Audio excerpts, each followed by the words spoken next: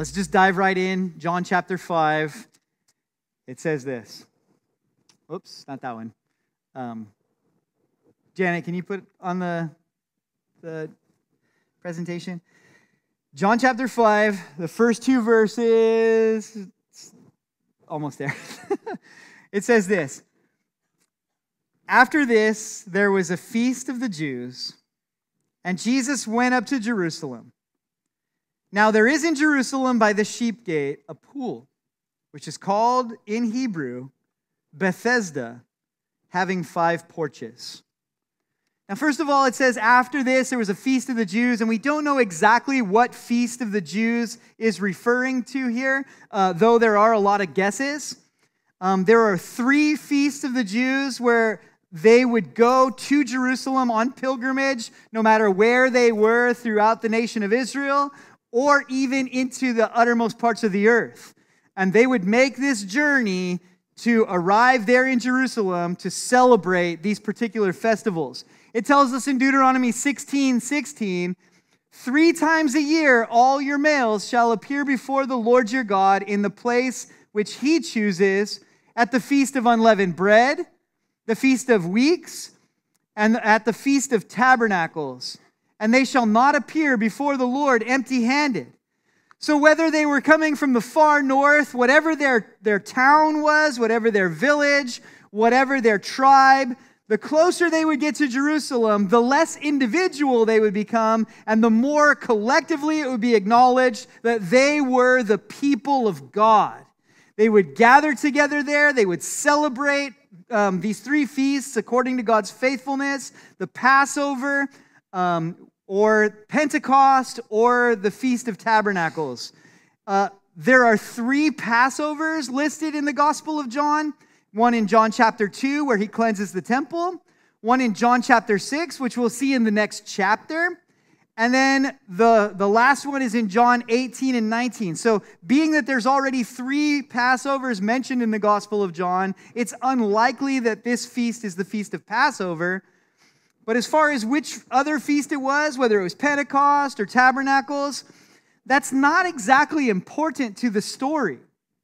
What is important to the story is that Jesus was there, that Jesus showed up, that he made the trek from Galilee up to Jerusalem, and instead of going to parades and palaces, he goes to a place of pools, porches, and paralytics. And that's where we're about to find him. It's this place, as it says there, by the sheep gate, and this place was called Bethesda.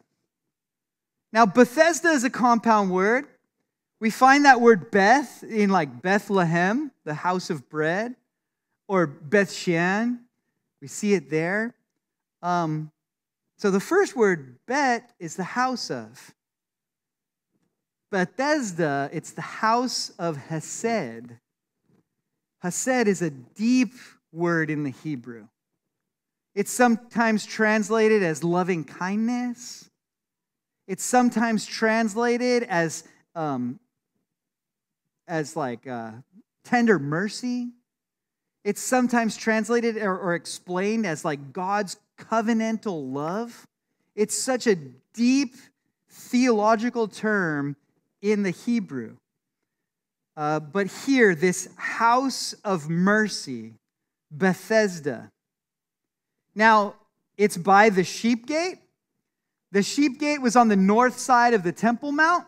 It's inside the city walls. So this is inside the city of Jerusalem, just there on the north side of the Temple Mount. And when you're talking about being just there close to the Temple Mount, and I'm talking close.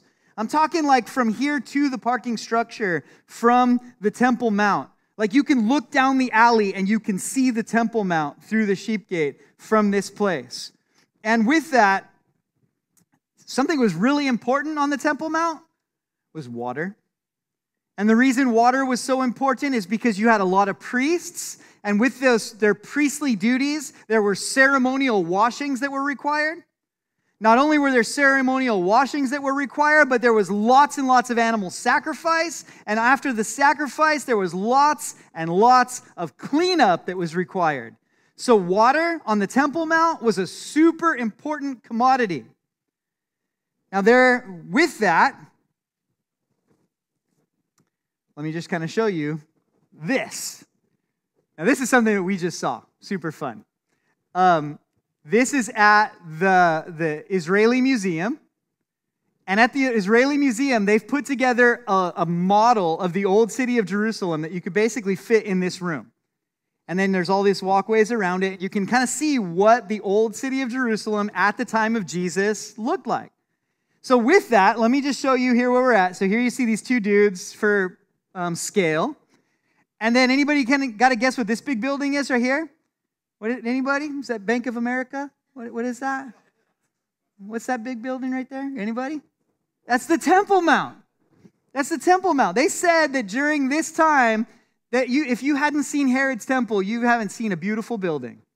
So in here, you got like the courtyard, and then right here, you have like the bronze laver, and you would have the for the washing, and you would have the brazen altar, and then inside the holy place, and then the Holy of Holies, where, one priest, the high priest, once a year could meet with God.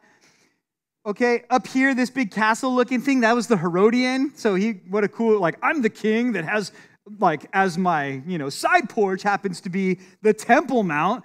So that's the Herodian. And then here you get this little walkway. This little walkway. Coming in from this little walkway onto the Temple Mount, that would be the sheep gate. And then right here by you have this little double building. And this little double building here, that's Bethesda. So it's super close, okay? I want you to kind of get the layout of how this whole thing is set up. Now, I would show you pictures of what Bethesda looks like now, but it wouldn't make a lot of sense to you because it just looks like a bunch of big blocks on top of each other. It's kind of torn down, but I mean, there's plenty of pictures. Then at one point they tried to build a church in the middle of all of this. But let me just kind of describe what's going on here with this picture and the pool of Bethesda. Water being super important on the Temple Mount, they channeled the water through these different reservoirs, or through these different aqueducts into this reservoir. And this water, they would keep it built up. Well, it got to a point where they would build it and then they doubled it. So now it's two pools that are connected. And in the middle of where they connected it, they put another porch. So they have the porches on all four sides and the porch in the middle. So this place of these 5 colonnades or 5 porches, they're at the pool of Bethesda. They would channel the water in and they would try to maintain the level of the water. And so they had a dam that was built up, and then they had a sluice gate. They would open the sluice gate to let more water in, and that's how they would regulate the height of the water.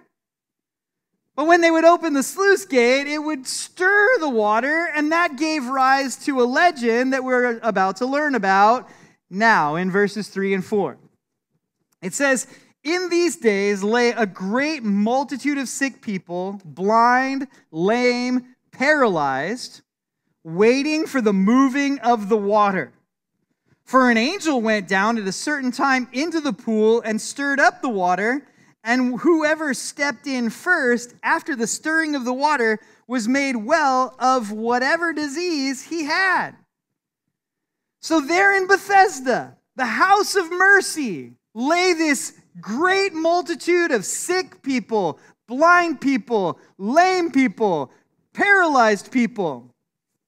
Not just a multitude, but a great multitude, it's specified. So many people clinging to the hope of a legend.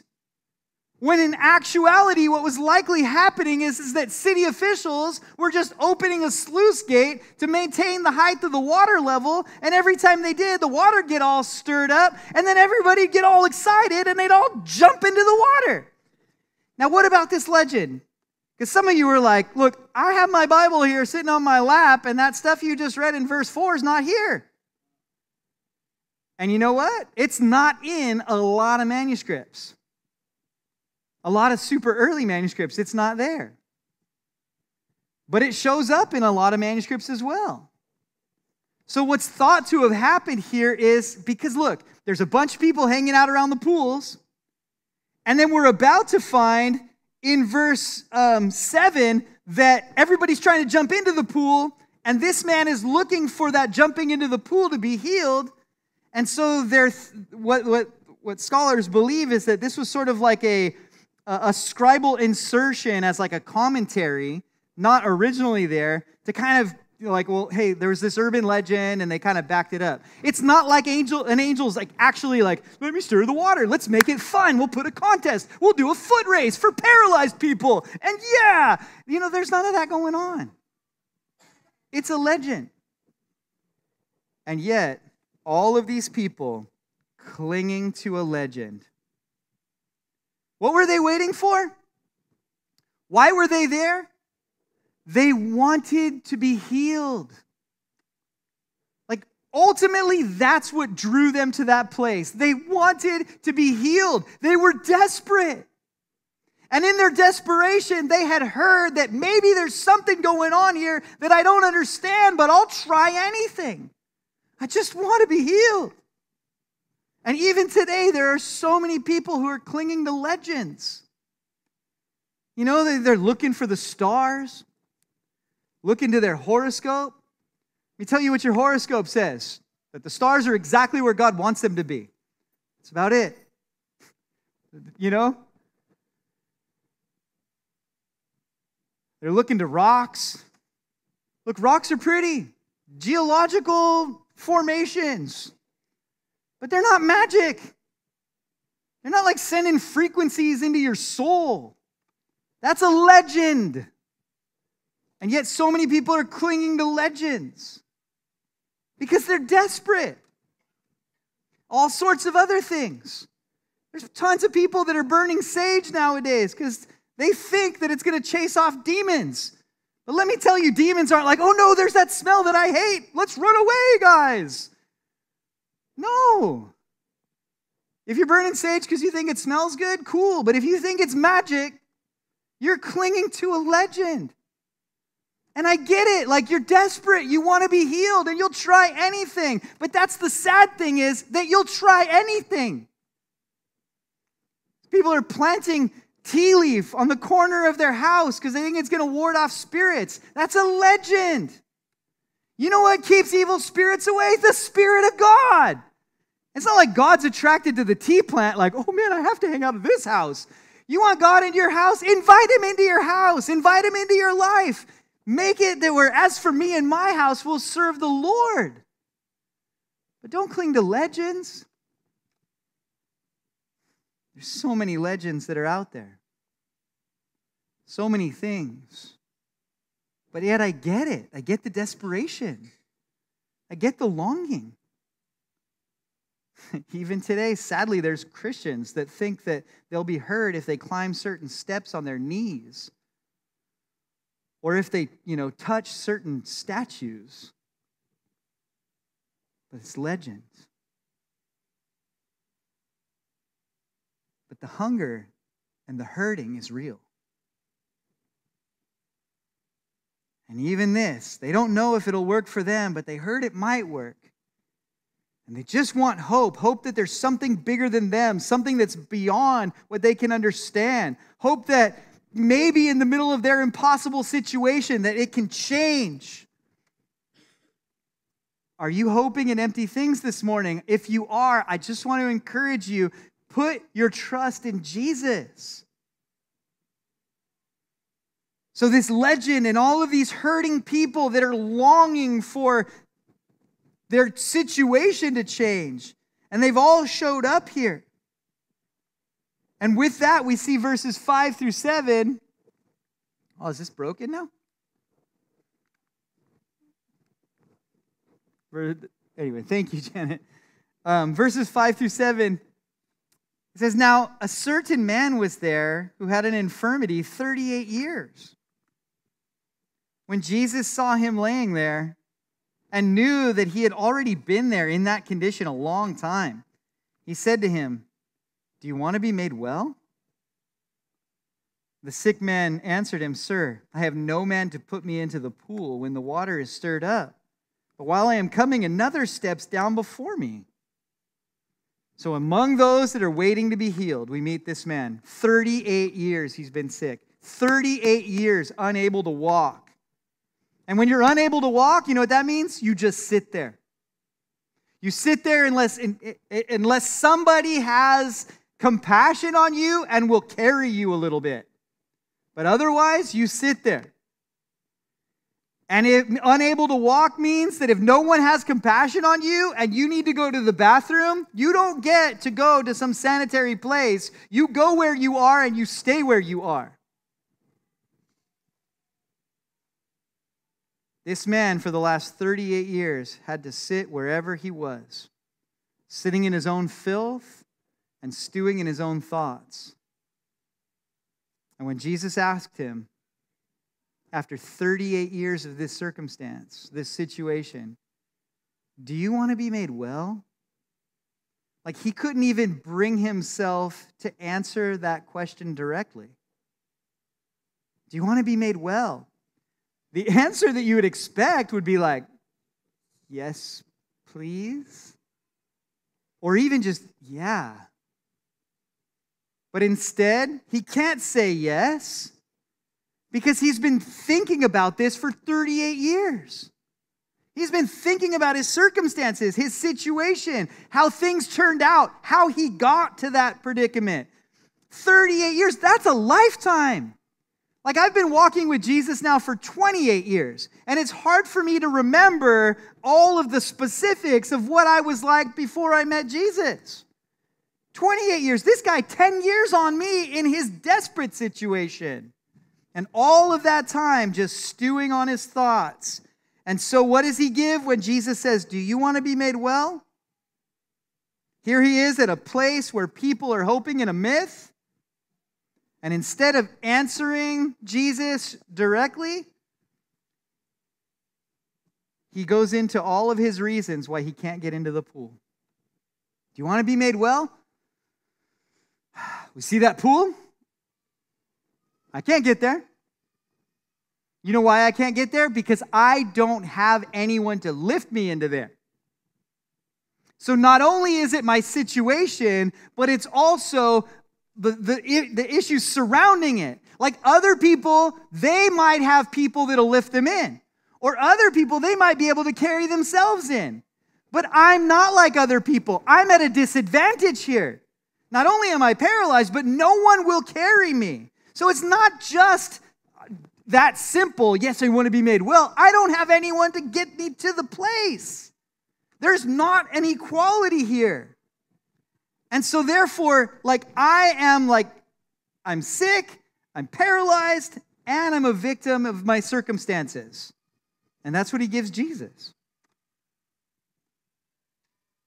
He gives his excuses. Here he is, sitting in the house of mercy. And when asked if he would like to be made well, he simply answers, I have no man. 38 years. And his answer is, I have no man. How long is it going to take you before you realize that man is not the answer to your problems? 38 years, and he's like, I have no man to get me where I need to be. This morning, if you're in a place where you got your excuses, and if you have your tendency to tell yourself and others that, well, I have every right to hold to my excuses because of my circumstances, and I'm a victim of my circumstances, and if you've been thinking that man is the answer to your problem, listen, not only has it been proven over and over again, but the scriptures say it very clearly in Psalm 118, verse 8 and 9. It is better to trust in the Lord than to put confidence in man. It is better to trust in the Lord than to put confidence in princes. So whether that's looking at man and what man can do for you, or whether that's looking at princes, you know what princes are? Princes are government officials. So if you're looking at government to get you to where you want to be, or you're looking to your neighbors or others to where you want to be, listen to this. The scripture tells you it is better to put confidence in the Lord than anyone or anything else for that matter. Do you want to be made well? Ask yourself that. Do you want to be made well? And if the response is, yeah, but, no. Set that aside. Do you want to be made well? Stop looking to pools. Stop looking at what everyone else has. Stop looking at your situation.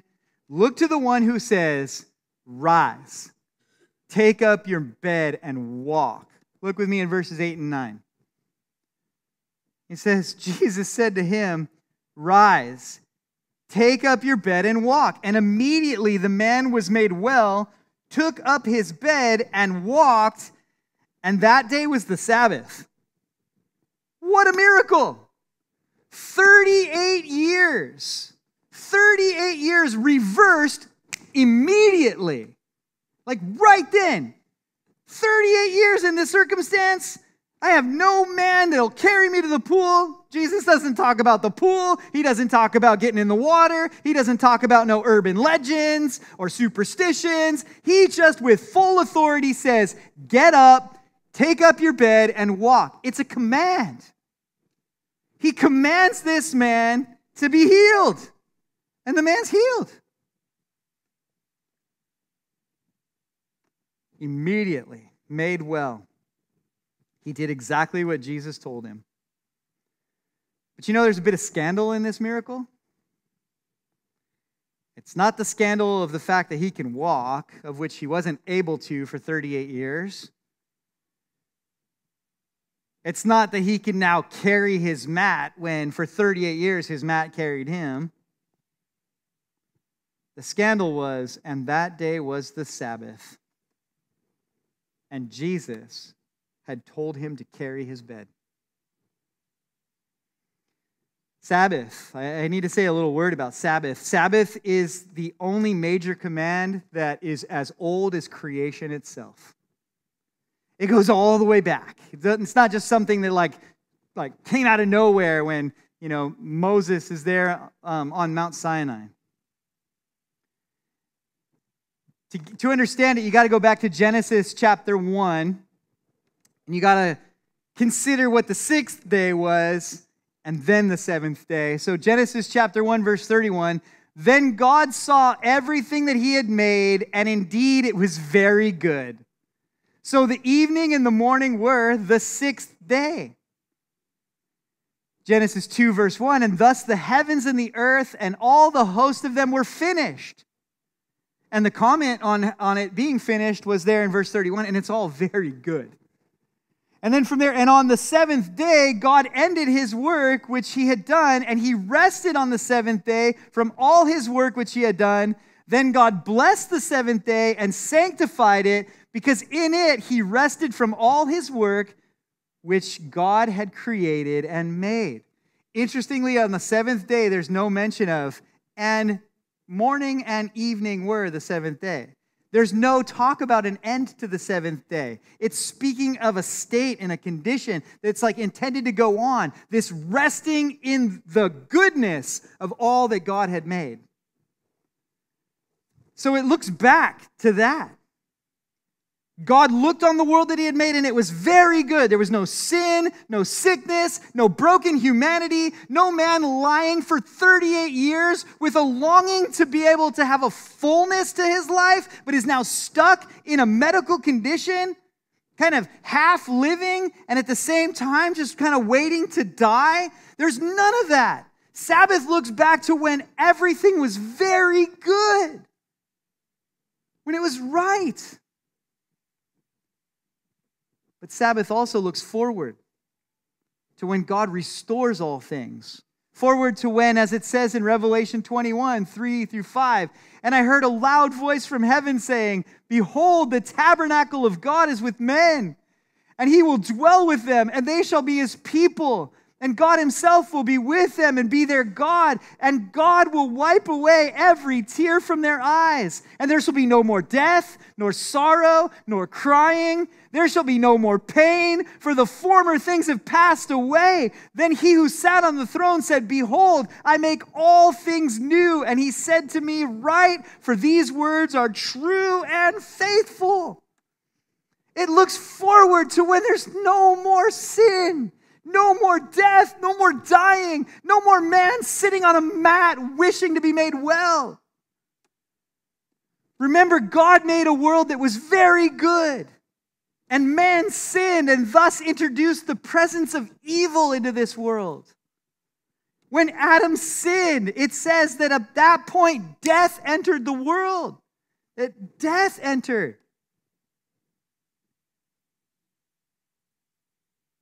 And so Sabbath, looking forward to like the restoration of all things, looking back to the intention of how it should have been. With that, the command was given in Exodus 20, verse 8 through 11. Remember the Sabbath day to keep it holy. 6 days you shall labor and do all your work, but the seventh day is the Sabbath of the Lord your God. In it you shall do no work, you, nor your sons, nor your daughter, not your male servant, nor your female servant, nor your cattle, nor your stranger who is within your gates. For in 6 days the Lord God made the heavens and the earth, the sea and all that is in them, and rested the seventh day. Therefore the Lord blessed the Sabbath day, and he hallowed it.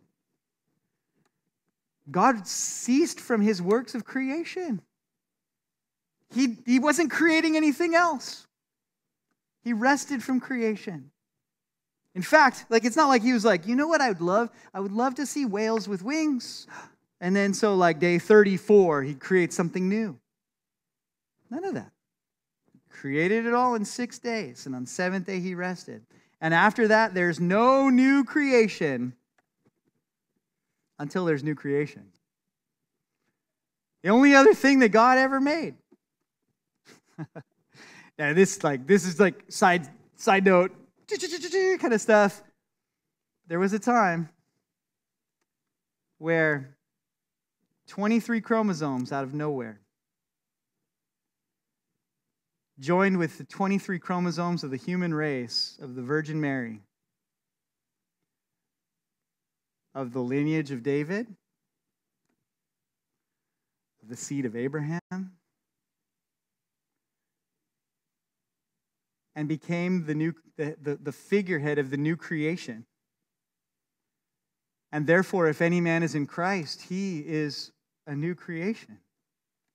Old things are passed away, and behold, all things have become new. But that's a side study, so we're not going there. But honoring this Sabbath rest, it was so serious. It's not like a shame on you. This is how serious it was. Exodus 35, verse 2. Work shall be done for 6 days, but on the seventh day, shall be holy day for you, a Sabbath rest to the Lord. Whoever does any work on it shall be put to death. This was a capital offense. Jesus said, take up your mat and walk on the Sabbath. Go do the capital crime. What? Healing a man in order to do work on the Sabbath. It was not lawful for him to carry his bed. Jeremiah 17:21. Thus says the Lord, take heed to yourselves and bear no burden on the Sabbath day, nor bring it in by the gates of Jerusalem. Well, guess what? He's inside the gates of Jerusalem, bearing a burden at the command of Jesus. Jesus told him to bear a burden. Now, okay, wait. Now, I do have to say that the Jews did extrapolate the Sabbath, and they made it really, really difficult. So you have the Talmud, then you have the Mishnah, and in the Mishnah, there's 20 chapters dedicated to Sabbath alone. And within these 20 chapters, you'll find some weird stuff, right? Like you're not allowed to heal on the Sabbath. And so with that, you're not allowed, if you have a sore tooth, to gargle with vinegar. Because if you do, you might end up being healed, and thus you violated the Sabbath. But then they found a way around it. They say, well, if you eat food that has a lot of vinegar in it on the Sabbath, and you happen to be healed, then you're healed. So there's a workaround, right? If you were on a mat and you couldn't walk, 2 people could carry you and not violate the Sabbath. 1 person couldn't. 2 people could, because that way no one was guilty of doing a whole work. It was a half work, so it's technically not a work, so you're fine. But you couldn't carry your own mat if you were healed. Remember we talked about it earlier, that if you spit on the Sabbath, you could spit on a rock, but if you spit on the dirt and it happened to mix and become clay, that was a work. You violated the Sabbath. So these guys, the rabbis, they learned their workarounds so that they could get out of Sabbath easy, but then they could also use it to put heavy burdens on people that they themselves weren't willing to bear. So there was crazy exaggerations to the Sabbath. There was that. But what Jesus told this guy here, carry a burden within the walls of Jerusalem on the Sabbath, that's not Mishnah Talmud. That's straight out Scripture. Now, right away, you're like, wait a minute. How does that work? Because I told you, I'm going to leave you with a cliffhanger. And I'm going to let Jesus explain it himself when he preaches the sermon about it next week. So, Jesus tells him to bear a burden in Jerusalem on Sabbath. Verses 10 through 13, it says this, "And the Jews therefore said to him who was cured, 'It is the Sabbath. It is not lawful for you to carry your bed.'" Correct. He answered them, "He who made me well said to me, 'Take up your bed and walk.'" Then they asked him, "Who is the man who said to you, 'Take up your bed and walk'?" But the one who was healed did not know who it was, for Jesus had withdrawn, a multitude being in that place.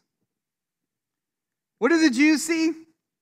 They see a guy on Sabbath carrying his bed. They see a violation of the Sabbath. Hold on, that is not okay. What they don't see is a man who had been crippled for 38 years and is now walking and healed. They would have known who this guy is. It's not like Jerusalem was a massive city back in those days. The Jews of Jerusalem would have known the guy who couldn't move at the pools where the rabbis and the priests would go to get water for the temple services. They'd have known about this guy. He'd have been there every single day for a long, long time. But now they're not like, dude, you're the guy that's been laying here forever. He's not that guy to them. You know who he is? Dude, you're the dude who's carrying your bed on Sabbath. All they see is the violation. What does the man see? The man sees, as it says there, he answered them in verse 11, "He who made me well." They see a man carrying his bed on the Sabbath. He sees a man who is made well. He said to me, "Take up your bed and walk." So primary to him is the miracle. Primary to the Jews is the violation. Is it a violation? Yeah, and that's one side of the coin. Is it a miracle? Yeah, that's the other side of the coin.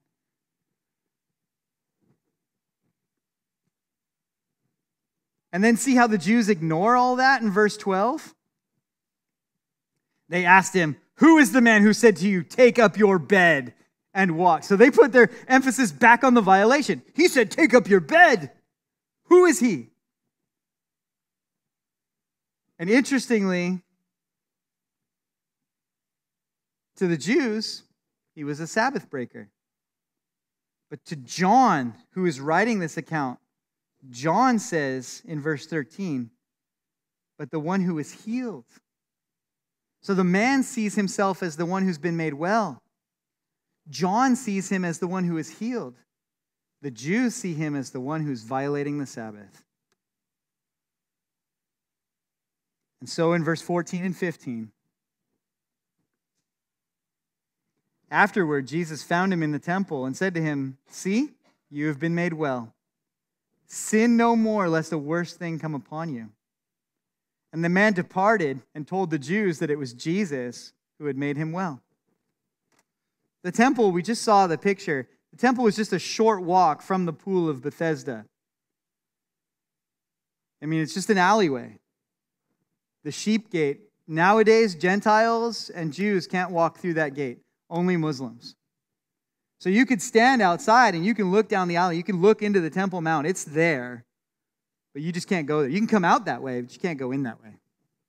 You can only go in through this weird side entrance, and they inspect you and make sure that you're wearing appropriate clothing. And if you're not wearing appropriate clothing, they dress you in like a mix between Islamic clothing / fluorescent yellow construction worker, so everybody knows that you're being shamed for dressing not appropriate for the Temple Mount, and they put some interesting clothes on you. A couple of our guys had to wear it. It was pretty funny. So you have to go in this weird wooden ramp up this side entrance. You can't go in through these other gates. But in those days, sure you can. He'd just been healed in the pool of Bethesda, or at the pool of Bethesda. It's a short walk for him to go to the Temple Mount. And it was an appropriate place for him to go to give thanks to God for healing him. Jesus finds him there and says, "Sin no more, lest a worse thing come upon you." So this seems to imply that those last 38 years of paralysis were directly related to sin in this man's life. He knew how he had gotten into that desperate situation. And all of those days just sitting helpless, sitting in his own filth, unable to do the basic thing, and to have that haunting thought that it was because of something that he had done. I kind of related to this a little bit this week. On Monday, on one of the properties that I managed, we had people that were driving around the gate to get into the property, over the bushes and everything. So I went and got these really large rocks, and I put them throughout the landscaping so that people can't drive through that. While I was getting these rocks, like one of the rocks that I lifted, it was on the very upper end of what I could lift. I was personally surprised that I got it into the back of my truck. I'm like, barely, and I get it up and in. Cool.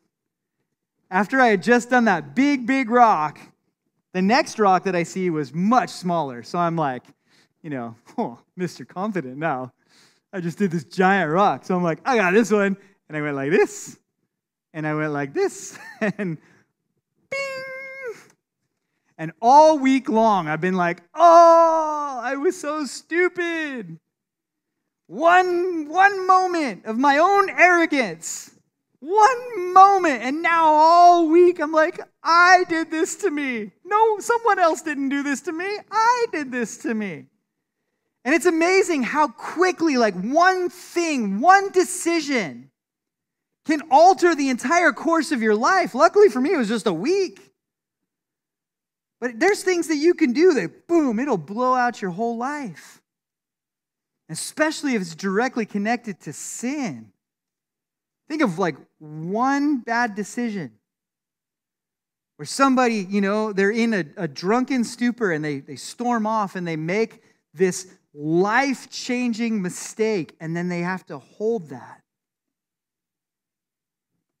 Where they go off and they do something when they're not in their right mind, or they set off in a direction and they end up in some situation that lasts them for so long, and they always remember, it was because of my decision. My sin brought me here. There can be a relationship between sin and sickness. Now, we're going to find later at the pool of Siloam that that's not always the case. Remember the blind man, and they asked, who sinned, this man or his parents, that he was born blind? And Jesus breaks that connection. It's not like an all the time kind of thing. However, sadly, Job's comforters believed that. Here's a righteous man, and they're accusing him of some kind of sin for all of this to befall him. There are spiritual leaders that will take that assumption and they'll just heap guilt upon people. You are not healed because you have some kind of unconfessed sin in your life. And I wish that they, like Job's comforters, would just shut their mouths, because that's not always the case. But this man who for 38 years knew that there was a connection between his condition and his sin, and Jesus found him in the house of mercy, and he healed him. Now he has a new chance in life. Now he knows it was Jesus who healed him. And so what does he do with this information? Jesus has healed me. You know what he does? He runs and he rats Jesus out to the Jews who are going to try to pin a capital offense on someone. So, thanks a lot, dude. Like, what a great guy.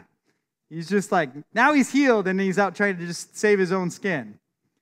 And that's why it tells us in verse 16, it says, for this reason, the Jews persecuted Jesus and sought to kill him because he had done these things on the Sabbath. They persecuted him because the way the Greek has it, see, it says here, because he has done these things. It's not that he did this. He did these things. But the Greek has it as this like continual tense, that he kept doing this kind of thing on the Sabbath. So Jesus isn't like, oh man, I see you here and you've been sitting in your own filth for 38 years and I want to heal you, but bro, you got to wait. I'm coming back tomorrow. He's like, I'll heal you now. They persecuted Jesus because he had kept doing this kind of thing. They loved their concept of the Sabbath. Their concept of the Sabbath denied the hungry and it exploited the sick. But when Jesus, the Lord of the Sabbath, showed up caring for the hungry and healing the sick and the lame, they began to lose their minds. Remember when Jesus' disciples were hungry and they were walking through the grain fields and they were picking grain, threshing it by just rubbing the chaff off, blowing it, and then eating the grain. And they're like, you're working on the Sabbath. And they love to deny the hungry on the Sabbath. Remember the man with the withered hand? They set him up in the synagogue because they knew, predictably, Jesus wasn't going to leave this man hurting and crippled on the Sabbath. And Jesus healed him right then and there.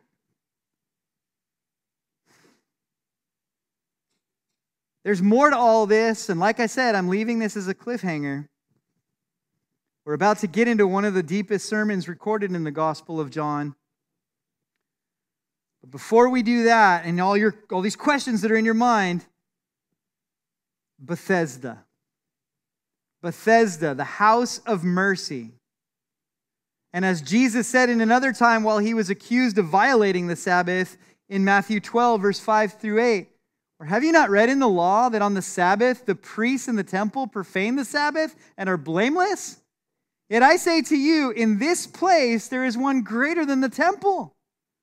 But if you had known what this means, I desire mercy and not sacrifice, you would have not condemned the guiltless. For the Son of Man is Lord even of the Sabbath.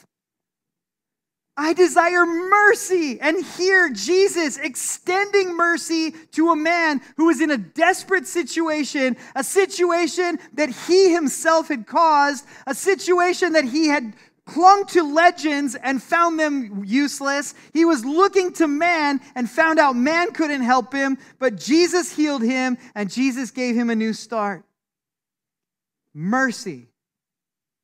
And the simple question that you need to ask yourself, do you want to be made well? This morning, Beth Hesed, Bethesda, the house of mercy. That word Hesed, throughout the Hebrew Bible, it's translated different ways. Steadfast love, mercy, kindness, goodness. These are words that kind of help us understand what it's meant, but they only skim the surface. Hesed is one of the most fundamental characteristics of God. It's his covenant faithfulness to his people. And we find the word in Psalm 103, verse 4. It says, Bless the Lord, O my soul, and all that is within me, bless his holy name. Bless the Lord, O my soul, and forget not all his benefits, who forgives all your iniquities, who heals all your diseases, who redeems your life from destruction, who crowns you with loving kindness and tender mercy. And in the house of Hesed, Jesus, the one who is the fullness of all of this, the fullness of God, all his love, all his mercy, all his grace and kindness in bodily form. Do you want to be made whole? And this man found all of that right there at the command of Jesus.